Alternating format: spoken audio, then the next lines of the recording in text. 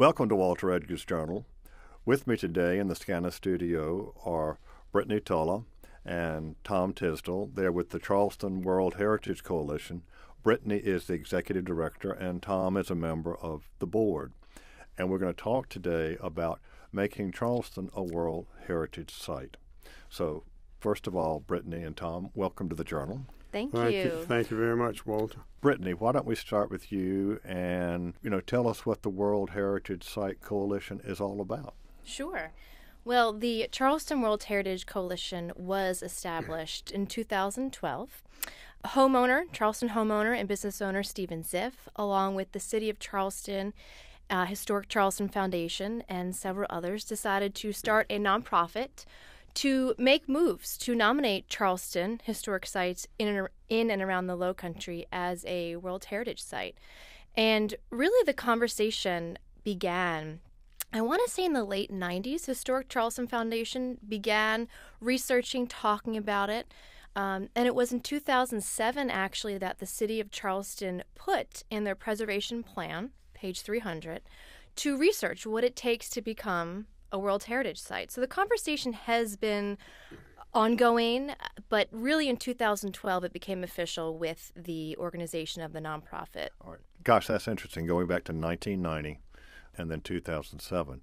Well, let me ask you, what does one do or how does one go about getting a nomination, putting together a nomination for a World Heritage Site? Well, first we have to get the community involved to make sure they know what World Heritage is and to make sure that they want World Heritage for their historic sites.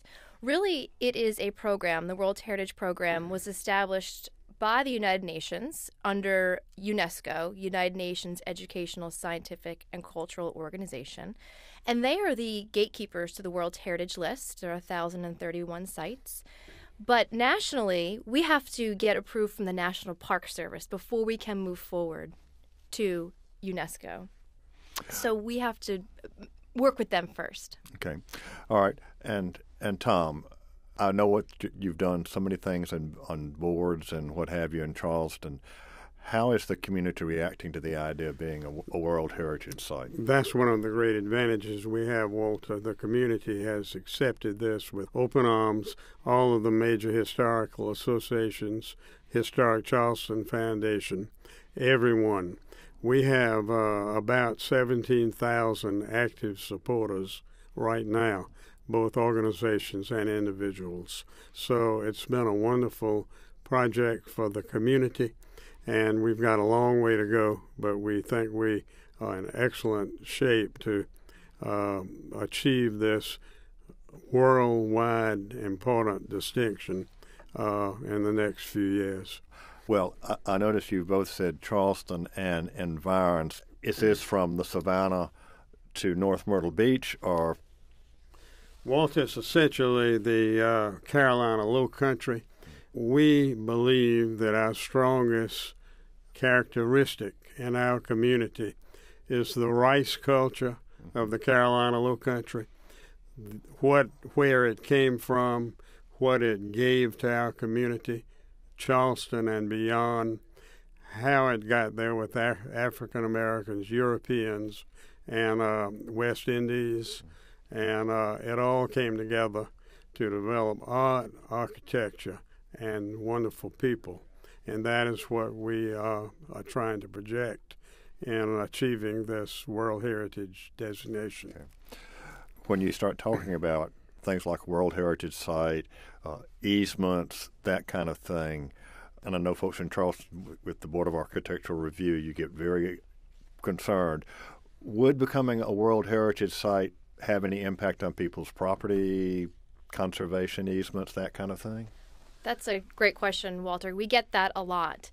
And basically, we plan on doing is nominating national historic landmarks in and around the Charleston Lowcountry. So we are not drawing one big circle around the Lowcountry. We will be selecting are best representative examples of rice fields, of grand plantation homes, of slave dwellings, of urban compounds that are already National Historic Landmarks.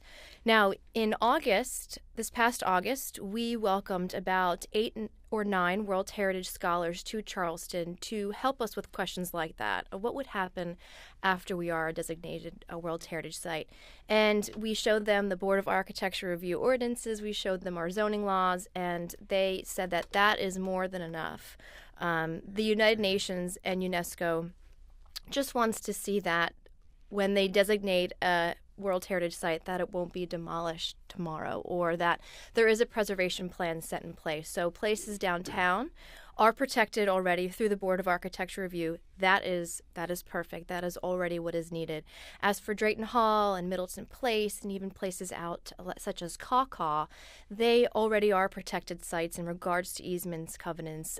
We have even the lands across from Drayton Hall and Middleton Place are already protected. So it's almost as if our predecessors have done the hardest work for us.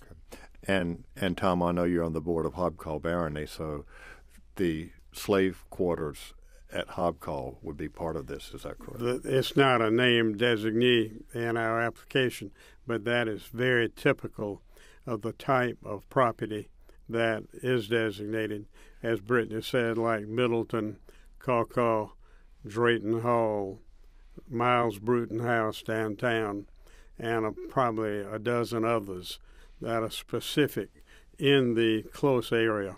Hobcaw Barony and the slave community there, Friendfield it's called, Friendfield Village, it would be quite typical of the sort of places that we have designated.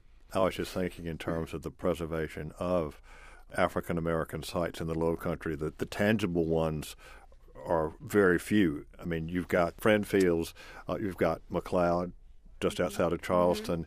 You now have the cabin on Edisto, the mate of which has gone to the African American Museum in Washington, but praise houses.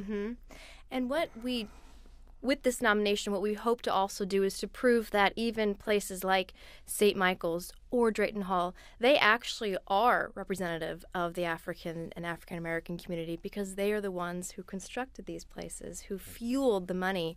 And so although we may not have certain slave dwellings on certain places, most of the architecture that we're seeing can really represent that. As you know, Walter, from what Jonathan Green, who is on our board, talks about frequently, the rice culture.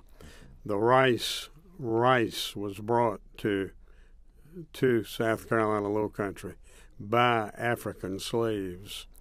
It was planted by the plantation owners. And as you know, South Carolina became the wealthiest colony, the colony of Carolina, in the United States on account of the rice culture, which was made by African-American slaves, and they were burdened with producing what we now enjoy every day. You think of architecture, you think of art, both old, 18th century and 20th to 21st century. 21st century Jonathan Green, 20th century Alice Ravenel, U.G. Smith. You think about the furniture and silver, all of that. In fact, World Heritage Cultural Site made me think about the melting pot that was the Carolina Lowcountry in the 18th century, with all the various European 8, and now we have to say 9 European ethnicities, since our friend Larry Rowland has discovered Italian Swiss in Beaufort County prior to the American Revolution, and 24 identifiable West African ethnicities. So, I mean, we've got, and what were remaining of the coastal Indian nations at the time. In fact, the okra pot, the okra soup pot, is a Native American utensil. And most 19th century Charleston homes had that clay pot on the back of the stove. It was a slow heat, so it didn't boil over. In fact, there's a movement in Charleston right now to reinvigorate okra soup. There's a Facebook page that you can go to called Okra Soup Unite. You know, for somebody who grew up with, and I love okra, by the way, it is an acquired taste, like a lot of things. But the cooking, we didn't even mention that. Brittany, that's an incredible part of the cultural milieu of the Lowcountry. Mm-hmm. We've been to a couple Carolina Gold Foundation meetings where you have different individuals in and around South Carolina who are trying to revive Carolina Gold rice, or who are trying to reuse the landscapes in the way they were originally used. Then you have people like Sean Brock, who is really trying to bring back these historic dishes. And that's what we hope to do with this. Although we will be nominating physical historic sites as World Heritage and honoring the Europeans, the Caribbeans, Native Americans, and Africans that lived here, it's a mixture. I mean, it affected every ounce of life, the architecture, like the arts, and especially the food and what was coming out of our landscape here. And, of course, speech. In reading over the material that Brittany and I reviewed to come have this conversation with you today, it reminded me of a book that Sam Stoney and Miss Shelby wrote in 1930 called Po P.O. Buckra, about the social life in Berkeley County in 1930 after World War I and during World War I. It's the same sort of thing that we're talking about here with the food. You know, for some folks out there might not know what a buckra is. It's a white person. Po buckra. It could be a term of endearment. It could also be a term of opprobrium, depending upon who's saying it and how it's received. Exactly. And we are hoping to revive that book pretty soon, too. It's been out of print for almost 100 years now. Before we get into some more details about the application, let's talk about some of the other World Heritage sites. What are some of the other sites in the United States? We have 23 in the United States.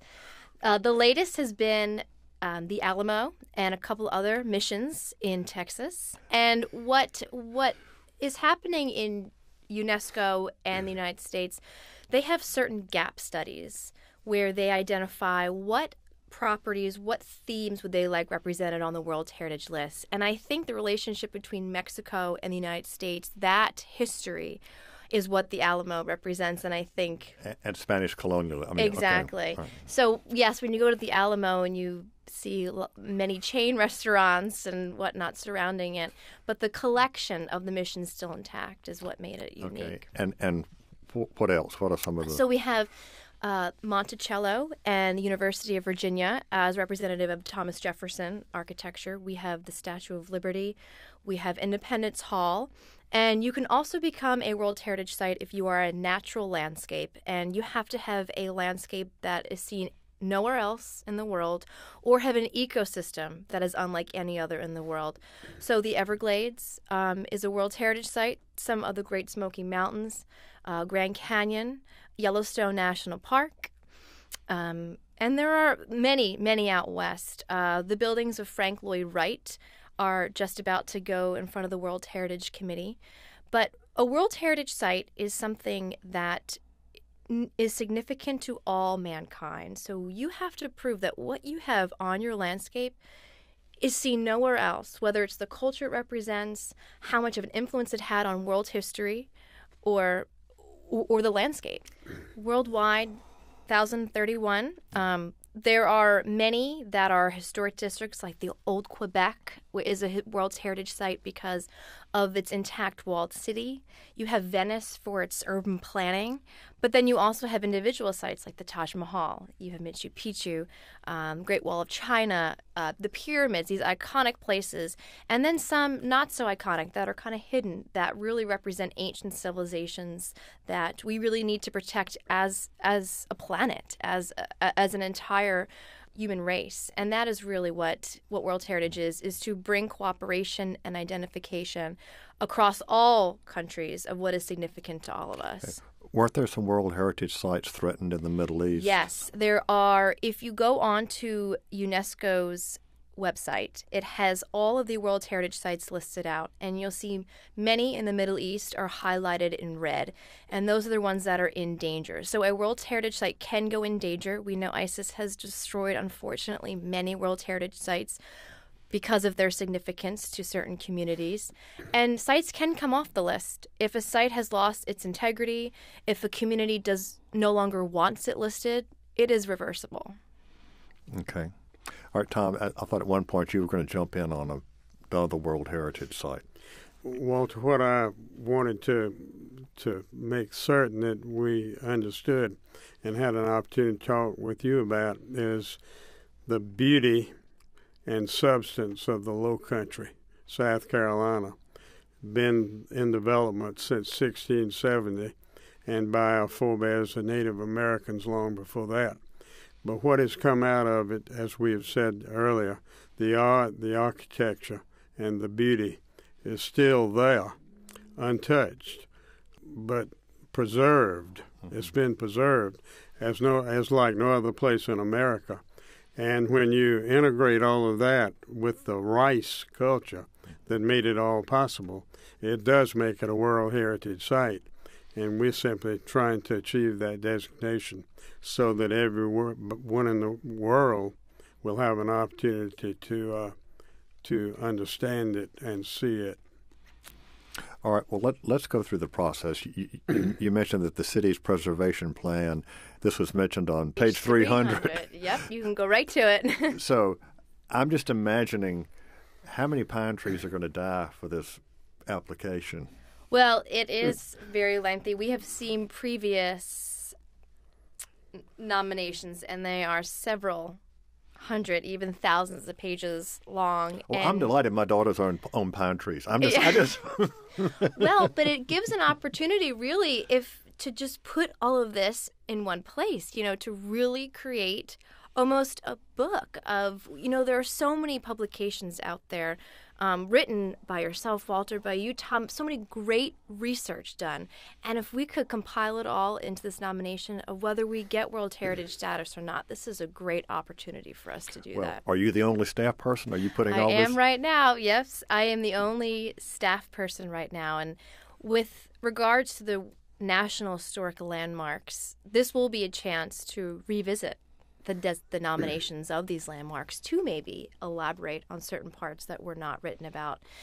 We also will get a chance perhaps to nominate places like Kaw as a National Historic Landmark. Mm-hmm. Because of this process, we know the Stono Rebellion, its representation as an intact rice plantation. It is required that you must be a National Historical Landmark in order to be eligible as a World Heritage Site, but there is no rule saying that you can't try and nominate something before as a National Historic Landmark, get the designation, and then go on to World Heritage. So it really creates an opportunity. Another site that we have talked about in our application is Gadsden's Wharf, right there in the center of town, which is where a large percentage of the slaves landed in the United States to work in these rice fields. Yeah. And, of course, that will be the site of the International African American Museum. It will be, and it's a highly important historic site that has not been recognized until recently. The National Historic Landmark process, that goes through, first of all, through the State Preservation Officer, who is still Dr. Eric Emerson, right, at the State Archives. Mm-hmm. All right. And then where does it go? Department of Interior? So, yes, it'll go through Eric at the South Carolina State Historic Preservation Office. Then it will go to the Southeastern Regional Office of the National Park Service, where they will evaluate it.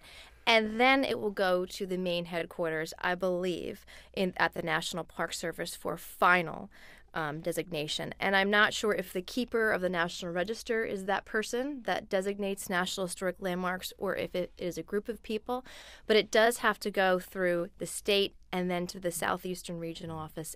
What's the timetable? That's a good question.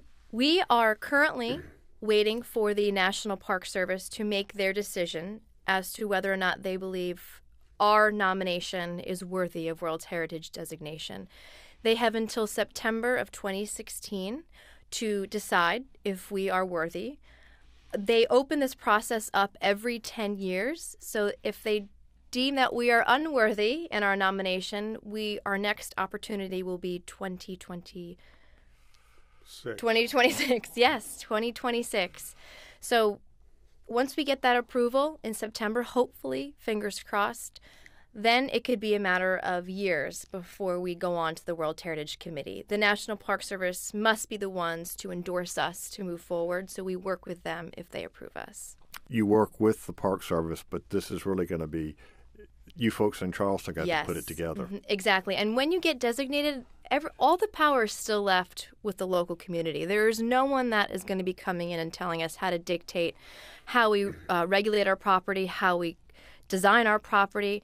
Everything is to prepare and to show either the National Park Service or UNESCO that we have management systems set in place and we can handle it. So all the power is left back in the community. One thing we didn't do at the beginning, and Brittany, you've been working in the preservation field. That's your career, right? It is. So tell us just a little bit about you. Sure. Well, I received my graduate degree in historic preservation from the Clemson College of Charleston Master's Program, housed in Charleston, South Carolina. And I own my own historic research business in Charleston. I help homeowners, business owners, anyone who wants to learn more about their buildings, whether to showcase it or to restore, revitalize.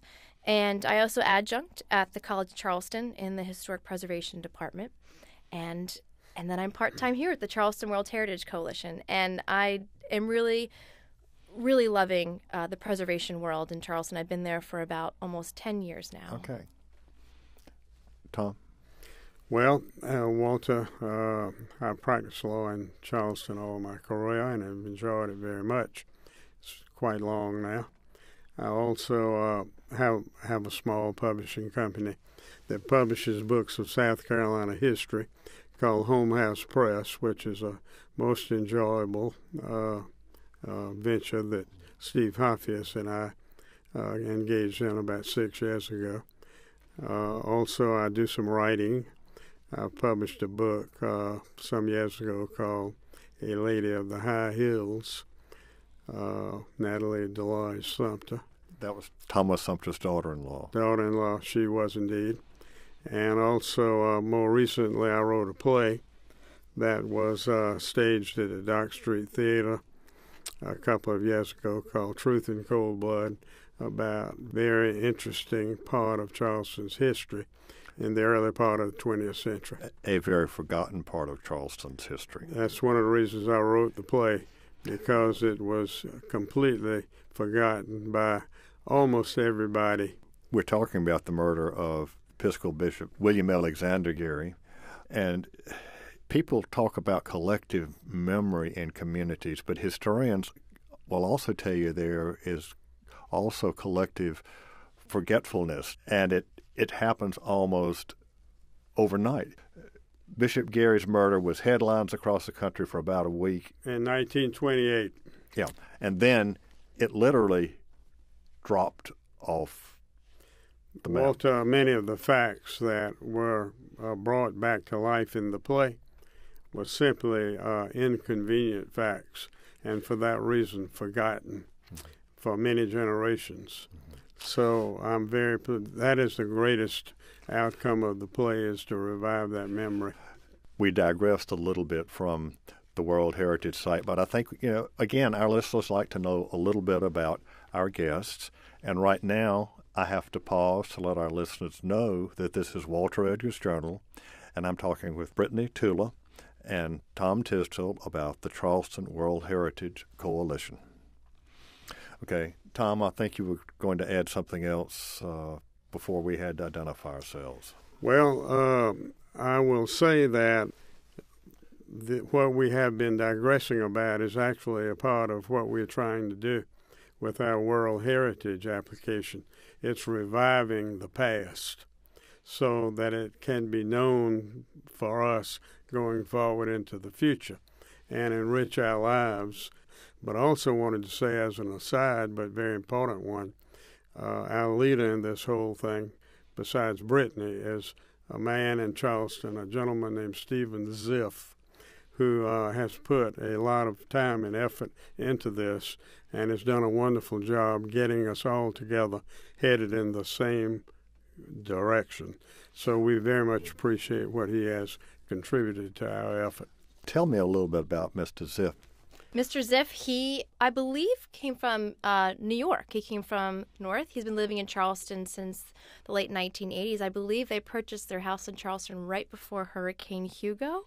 So he has quite a number of stories about that. But he has done extensive travel across Europe. I believe he's been to Asia. I believe he's been to many different places. And it really stemmed from him seeing these different World Heritage sites in and around the world and coming back to Charleston and thinking, well, hey, we have something here that is definitely worthy of that status. We could become perhaps a World Heritage site. And with that, he revitalized the conversation and really was the one that started this mission back up. I think one of the interesting and wonderful things about 21st century Charleston is that there are a lot of people, or a number of people from off, who have moved in, who have made a difference in the community.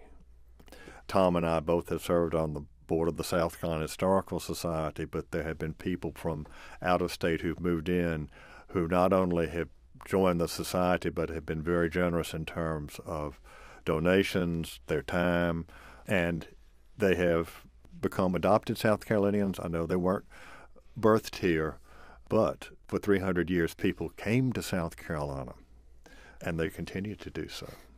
We're all immigrants in one way or another. Some are newer immigrants, some are older immigrants. Yes, that's what Franklin D. Roosevelt said to the DAR at Constitution Hall. My mother used to talk about that. He said to them, "Welcome, fellow immigrants." And, of course, there was a reason behind that, because they would not let Marian Anderson sing in Constitution Hall at the time. So let's talk about some of the landmarks. People know about Middleton Place, Drayton Hall. Believe it or not, I'm not so sure that they know that much about the Miles Bruton House. The Miles Bruton House is right down on King Street, as you know, I think 21 King Street. There's a lot of history about that house. One thing that is top in my mind about it is Aaron Burr's grandson, Aaron Burr Alston, Theodosia Burr's son, was born on the second floor of that house at a time when Aaron Burr was Vice President of the United States. Was that before or after he killed Alexander Hamilton? It had to be before, I think. The reason we've decided to include Miles Bruton House, now it is a private home, so you can have both public and private property included. A property does not have to be open to the public in order to be eligible. But Miles Bruton, we know he was a big slave trader and he was a big rice planter. And we know the home is one of the best examples of this urban Georgian architecture, with the compound of the outbuildings still intact. So it's almost absolutely the people that live there and the stories they have and the role they played in the rice culture, but also how that is directly correlated in what we're seeing in the building. Bruton built the house, but he didn't live there very long before he and his family were all lost at sea. But the Pringles and the Alstons, who inherited the house and lived there, the current occupants, the Manigos, I mean, they're all connected, right, all with the rice culture. And, of course, the documents that were created by the Pringles with regard to the rice culture, Elizabeth Alston Pringle, and the wonderful modern book that was written about the family, Mary's World. You couldn't come to a richer site, a building that encompasses every aspect of what you do. The culture, the enslaved labor, the big house, the intact yard. Most people don't realize that goes all the way through. Yes. Is there still entry to the marsh in the back, or has that been? No, actually, Mr. Ziff lives on the house that backs up. So the house on Legree Street was built in 1850s. And what happened was, because the Pringle family, I believe, they needed funds, they needed money because of course, the approaching Civil War and what's happening in Charleston. But they sold off the back marsh and they built an Italianate single house, and that is actually where the properties joined. Yeah. So it all comes full circle in a way. Well, but going back to Theodosia Burr for a minute, she was married to Governor Alston, and their only son, Aaron Burr Alston, was born there, and the house then had an Alston connection. then that ties you into Georgetown County. Yeah, and she was headed to see her father in New York, Aaron Burr, when she herself was lost at sea, as you know, on a ship off of Nag's Head. Well, and what we're trying to do now is to figure out, we know Georgetown was also a very major port city. And, of course, we know Charleston. So where do we draw the line of what plantation homes, what rice fields actually contributed to the port of Georgetown and which contributed to Charleston? But like you said, if you think about it, it all comes full circle. Everyone is connected to everyone. And so part of our nomination process and part of the approval process from the National Park Service is they will then help us identify what sites they believe. So we give them suggestions, and then hopefully they can really help us finalize that. And, of course, going south, you've got to look at Beaufort. Yep. Although that really is more Sea Island cotton. Rice, too. I mean, it began with rice culture. And I think you're blessed with the fact that in both Georgetown County and Beaufort County, you've got very strong local historical societies. As Brittany indicated a minute ago, our application so far has centered on the properties in and around the city of Charleston. But at some future date, there's no reason that can't be expanded as we wish and as is necessary. All right, well, let's talk about some more. We mentioned Miles Bruton. You keep talking about Caw-Caw. Yes. Caw-Caw is very unique in the sense that we know that it is somewhat the gateway to the Ace Basin, which is thousands of acres of protected wetlands and rice fields. And Caw-Caw really, we believe, is a great example of what a working rice plantation looked like. Unfortunately, we do not have any structures in regards to slave housing and workhouses, but we do have some dikes, we do have the canals, the landscape is there. And the Charleston County Parks Recreation Commission has been such a wonderful partner. They are involved in this as well. And also, you think about the Stoner Rebellion in 1739, of how much of an impact and how important that is on history. That happened here in the Lowcountry, and there's a reason that happened here. So we actually, when we brought experts to Charleston from different countries, Barbados, Spain, Germany, Canada, they came here to help us evaluate if we were eligible this past summer, which is when they mentioned the BAR would be more than enough. We took them out to Caw-Caw, and they were blown away. They had seen it right before they saw Drayton Hall in Middleton, and when they saw the properties in one day altogether, it started to make a lot of sense to them, and they agreed that that is worthy of a designation and worthy to tell the world about. And Caw-Caw is a great example of what a working plantation would have been, and then, of course, the Ashley River, of course, the plantation homesteads. Okay. And in the city itself, what are some of the other sites that So we've identified quite a number. The old Exchange Building, the old Slave Mart. We have Emmanuel, AME. We have. I was going to ask about that. Yes, we've. The history of that structure, and of course, in light of the recent events, we believe that is something. But you had it on the list before. We had it on the list before. We did, and that really stems from the Denmark BC and the establishment of that congregation. We also have the Aiken Red House for its urban compound. St. Michael's Church, as Brittany mentioned earlier, which is a landmark nationwide. Charleston Courthouse, diagonally across from St. Michael's, is one of the structures. Okay. One thing that came to my mind a minute ago when Brittany mentioned the Denmark Vesey situation is a recent book that somewhat well interprets that whole thing with Emmanuel Church, Denmark Vesey, and so forth, is Sue Monk Kidd's book called The Invention of Wings.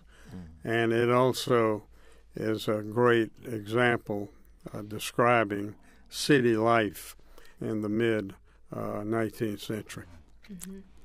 We hope that we can identify residential, commercial, and public buildings, whether it's the grandiose architecture that represents the money that came from the rice culture and the physical artifacts of the work of Africans and African Americans, or like Gadsden's Wharf is something on our list, and we are also partnering up with the International African American Museum to see if we can use Gadsden's Wharf as part of our site. Although it's buried underground now, we hope that with the museum and with its interpretation, we could incorporate that. But all these places kind of represent the rice culture, the contributions of the African population, and then this infusion of European and Caribbean and the culture that ensued. So it's not just the dwellings and it's not just the outbuildings, it's also the commercial and cultural buildings that also contributed. All right. The commercial buildings, that piques my interest, my curiosity.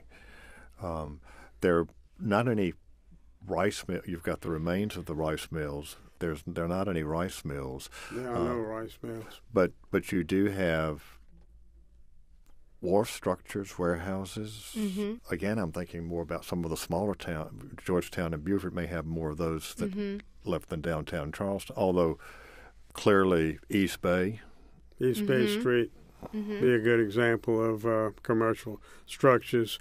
That's where George Alfred Trenum's company was located early on, before the Civil War.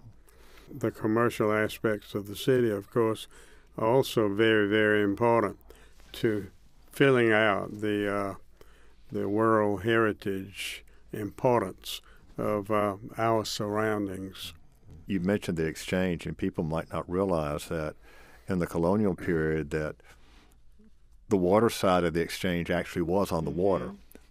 That was Charleston's grand entrance, just like the great railroad stations of the early 20th century in Europe and America. Not like the airports today, but I mean, it was the entrance to the city, and you landed at the foot of a set of stairs. Yes. Well, I just wanted to mention one other one that is sort of interesting in the harbor that is part of certainly our world heritage and is perhaps better known than because of that than many of our structures, and that is Fort Sumter at the entrance to the harbor, which has its own important history. You know, what's fascinating is when we brought our World Heritage experts to Charleston, they didn't really think our buildings were unique.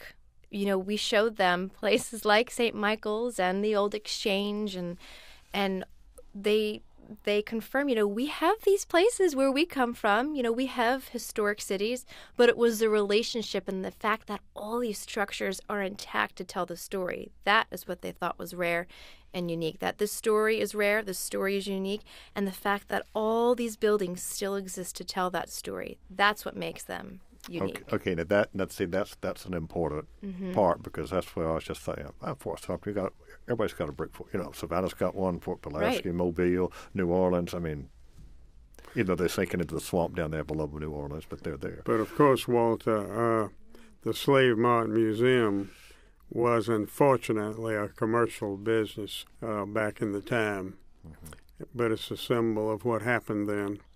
And as unfortunate as it is, it's part of our history and our heritage. Well, I'm on the board of the International African American Museum, and the plans that are underway for the interpretation of that site are just very, very exciting. They're going to be the latest in terms of technology, interactive exhibits, but it's all because of Gadsden's Wharf. When the slave trade was reopened in the early 19th century, that was where slaves came, and there actually was a wharf that had a brick warehouse where these human beings were stored. That was a term that was used. And wouldn't it be fascinating? There are World Heritage Sites along the western banks of Africa. You know, wouldn't that be so interesting and so critical to the story if we could complete that on the North American side? Looking down the line, let's assuming everything goes right in the fall of 2016, what are the challenges in making this come to reality? Well, I think the biggest challenge is to really physically produce this 1,000-page nomination. Now, it will being in Charleston, we have a lot of research done already on our buildings. We have a lot of supporters. We have property consent from the properties we've already identified, so people are on board. Now it's just a matter of compiling all this research and putting it on a world history scale. You know, we've been looking at Charleston history for decades and hundreds of years of yes, on different levels and different capacities, but to really come together and put this one story on a world history scale is going to be a lot of work. It's going to be exciting, but I think that's going to be the challenge. And it's also going to be interesting to really make sure that everyone understands the process, that the community understands it, that they're educated on this World Heritage Program, because unfortunately in the United States we don't talk about it as much as Europeans, Asians, Africans. I mean, they talk about, they understand World Heritage. So I think education, and then of course making sure we can put all of it together in one concise document. And that sounds mind-boggling. I love a concise document, 1,000 pages. Exactly. I don't know. But we've seen past nominations, and like I said, they've done really beautiful jobs of creating these books. And you can actually have a final product. It's not just a National Register nomination or a National Historic Landmark nomination. It's not a form. It's really, it's a book. Well, I mean, my mind just keeps running through all sorts of things of how you tie it in. With what's been the writing about the Lowcountry, that it's actually been going on for 2 centuries. The physical land, the gardens, whether you're talking about Middleton Place or just the idea of the traditional Charleston town garden, the art. And again, I like to think about not just the rice culture. A lot of the architecture, but a lot of the decorative arts were produced by people of German ancestry, French ancestry, but when the final product, they may use an English design, but the interior techniques were German technology, and it was produced on a scale for a rice plantation house. Yes. I mean, there are just so many ways you can tie all this in together. That's what I find so exciting is we originally wanted to include the whole plantation economy, not just focus on one cash crop, but to really focus on the entire system. And we were told by the National Park Service, by our international experts, you really have to nail in one specific cash crop. What manipulated and what changed the landscape truly of Charleston? And that's where the rice falls in. But this gives us an opportunity to kind of embellish and kind of talk about what is also happening, what's also contributing. And so we will get to highlight places like, up in Georgetown, or talk about the art, the German immigrants. I mean, these are the tradesmen that are actually constructing the buildings as well, alongside the African slaves. And somehow you've got to work in the fact that the first cowboys in America were black males who tended cattle in the area between Charleston and Beaufort. That is correct. Yes. But as I said earlier, the exciting part to me of all of this is that everything that we've been talking about, the ambience of the whole creation in the Lowcountry, is preserved and is before our eyes right now on a daily basis. And what we're trying to do is present that to the world. Tom, let me ask this, because you and Nina live right downtown. We do. And the people everywhere. World Heritage Site's probably going to attract more people. How is it living right downtown on Broad Street like y'all do? Walter, we, of course, enjoy Broad Street. I've been in the house there for 46 years now. And I told Nina the other day that next time I go out, it's going to have to be feet first. But we do have a lot of people, but it's fine. It's wonderful having a lot of people, because you can see on the faces of these people that they are enjoying what they are experiencing. Now, part of it that might not be so pleasing is the number of cars presently on the streets. And we have to figure out some way to manage transportation within the narrow streets of the peninsula, and in West Ashland and Mount Pleasant and East Cooper. But we are sharing people, And we look forward to sharing our heritage with people who are interested in it in the future, as well as we have in the past. That is also a part of what this World Heritage designation is about. We like to share. That's the Southern way, Walt, as you know. Well, what I always say is World Heritage is a global celebration of local heritage. So if we get this designation, which is a world-class moniker, we will be able to use this to kind of not necessarily prohibit development or restrict development, but to kind of look at it of how it's going to affect the local culture. We'll always be looking back at the local culture with this World Heritage nomination. And it also is going to encourage international travel. We've done lots of studies on this, and we are continuing to do studies. Is that domestic tourism will not necessarily increase, but it's the international tourism that will see the most difference, and they will be coming to Spoleto Festival. They will be coming to things that they want to experience. The local culture will be the forefront of their travels. It all goes together. For example, at Spoleto is a presentation of the opera Porgy and Bess, which is a part of what we have to offer that again describes our culture. Jonathan Green, one of our fellow board members, has designed the sets and the costumes for that opera. Oh, wow. Okay. Well, I was just thinking, besides tourism, in terms of business recruitment, economic development, I mean, it's, as you said, Brittany, it's a moniker. We are now a World Cultural Heritage Site. Mm-hmm. Another thing we like to think about with this World Heritage process is this is really an opportunity for us to tell the whole story. This is such an opportunity that we really can't pass up to get this story out there, and the story of the infusion of African culture with the European Caribbean and this cash crop that really manipulated a landscape. It may be the rice fields in the Lowcountry, one of the largest man-made landscapes in the entire world. We have to get confirmation on that, but I believe that it is up there. Well, I mean, when you talked about Caw with the rice canals and the rice fields, I mean, rice changed the entire landscape, because if you look at Cooper and McCord's statutes of South Carolina, Tom, as an attorney, there's a whole book, a whole volume dedicated to rivers, bridges, and cuts where you're linking one creek with another. And because the minute you do that, you're changing.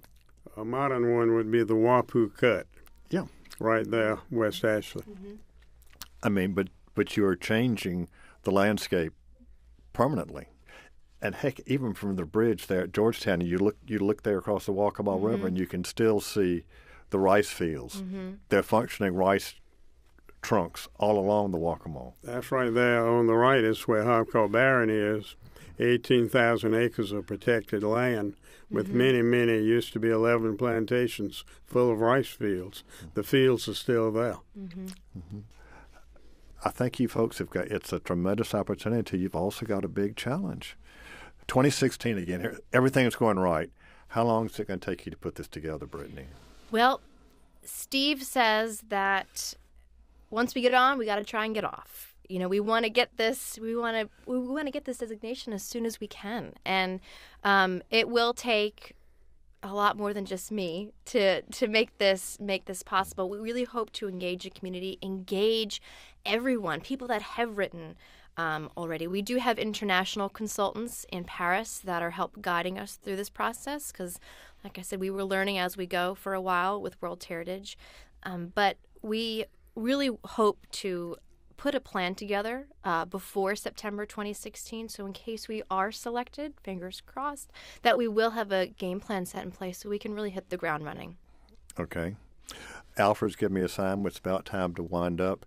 Any last words that you'd like to say before we sign off? Tom Simply and quickly, we very much appreciate your giving us this opportunity to be with you today on this important subject. That it? And Brittany? Yes, thank you, Walter, very much for allowing us to talk about this.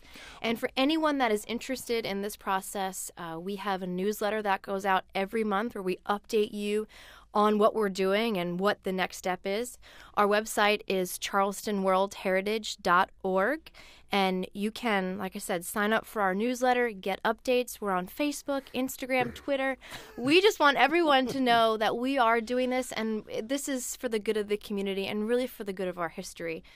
We hope that we know in Charleston our history is worthy of every designation, but we really want the world to know that what we have is something special. Well, Brittany Tolla and Tom Tisdall from the Charleston World Heritage Coalition, thank you so much for being with us today on the Journal.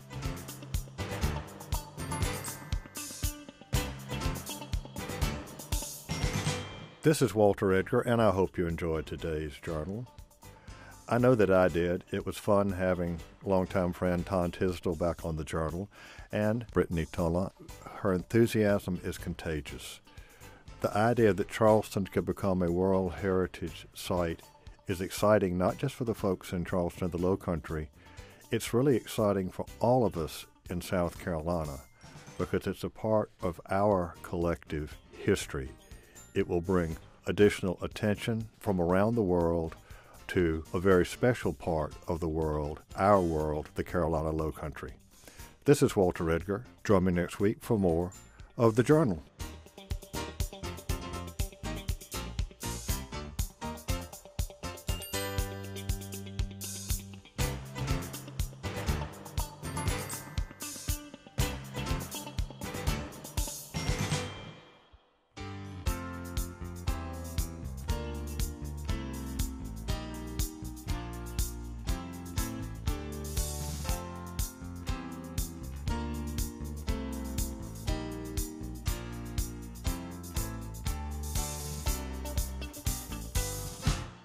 Walter Edgar's Journal is a production of South Carolina Public Radio. The producer and engineer is Alfred Turner. Production of this program is made possible in part by listener contributions to the ETV Endowment of South Carolina. The views and opinions expressed on Walter Edgar's Journal are not necessarily those of South Carolina Public Radio.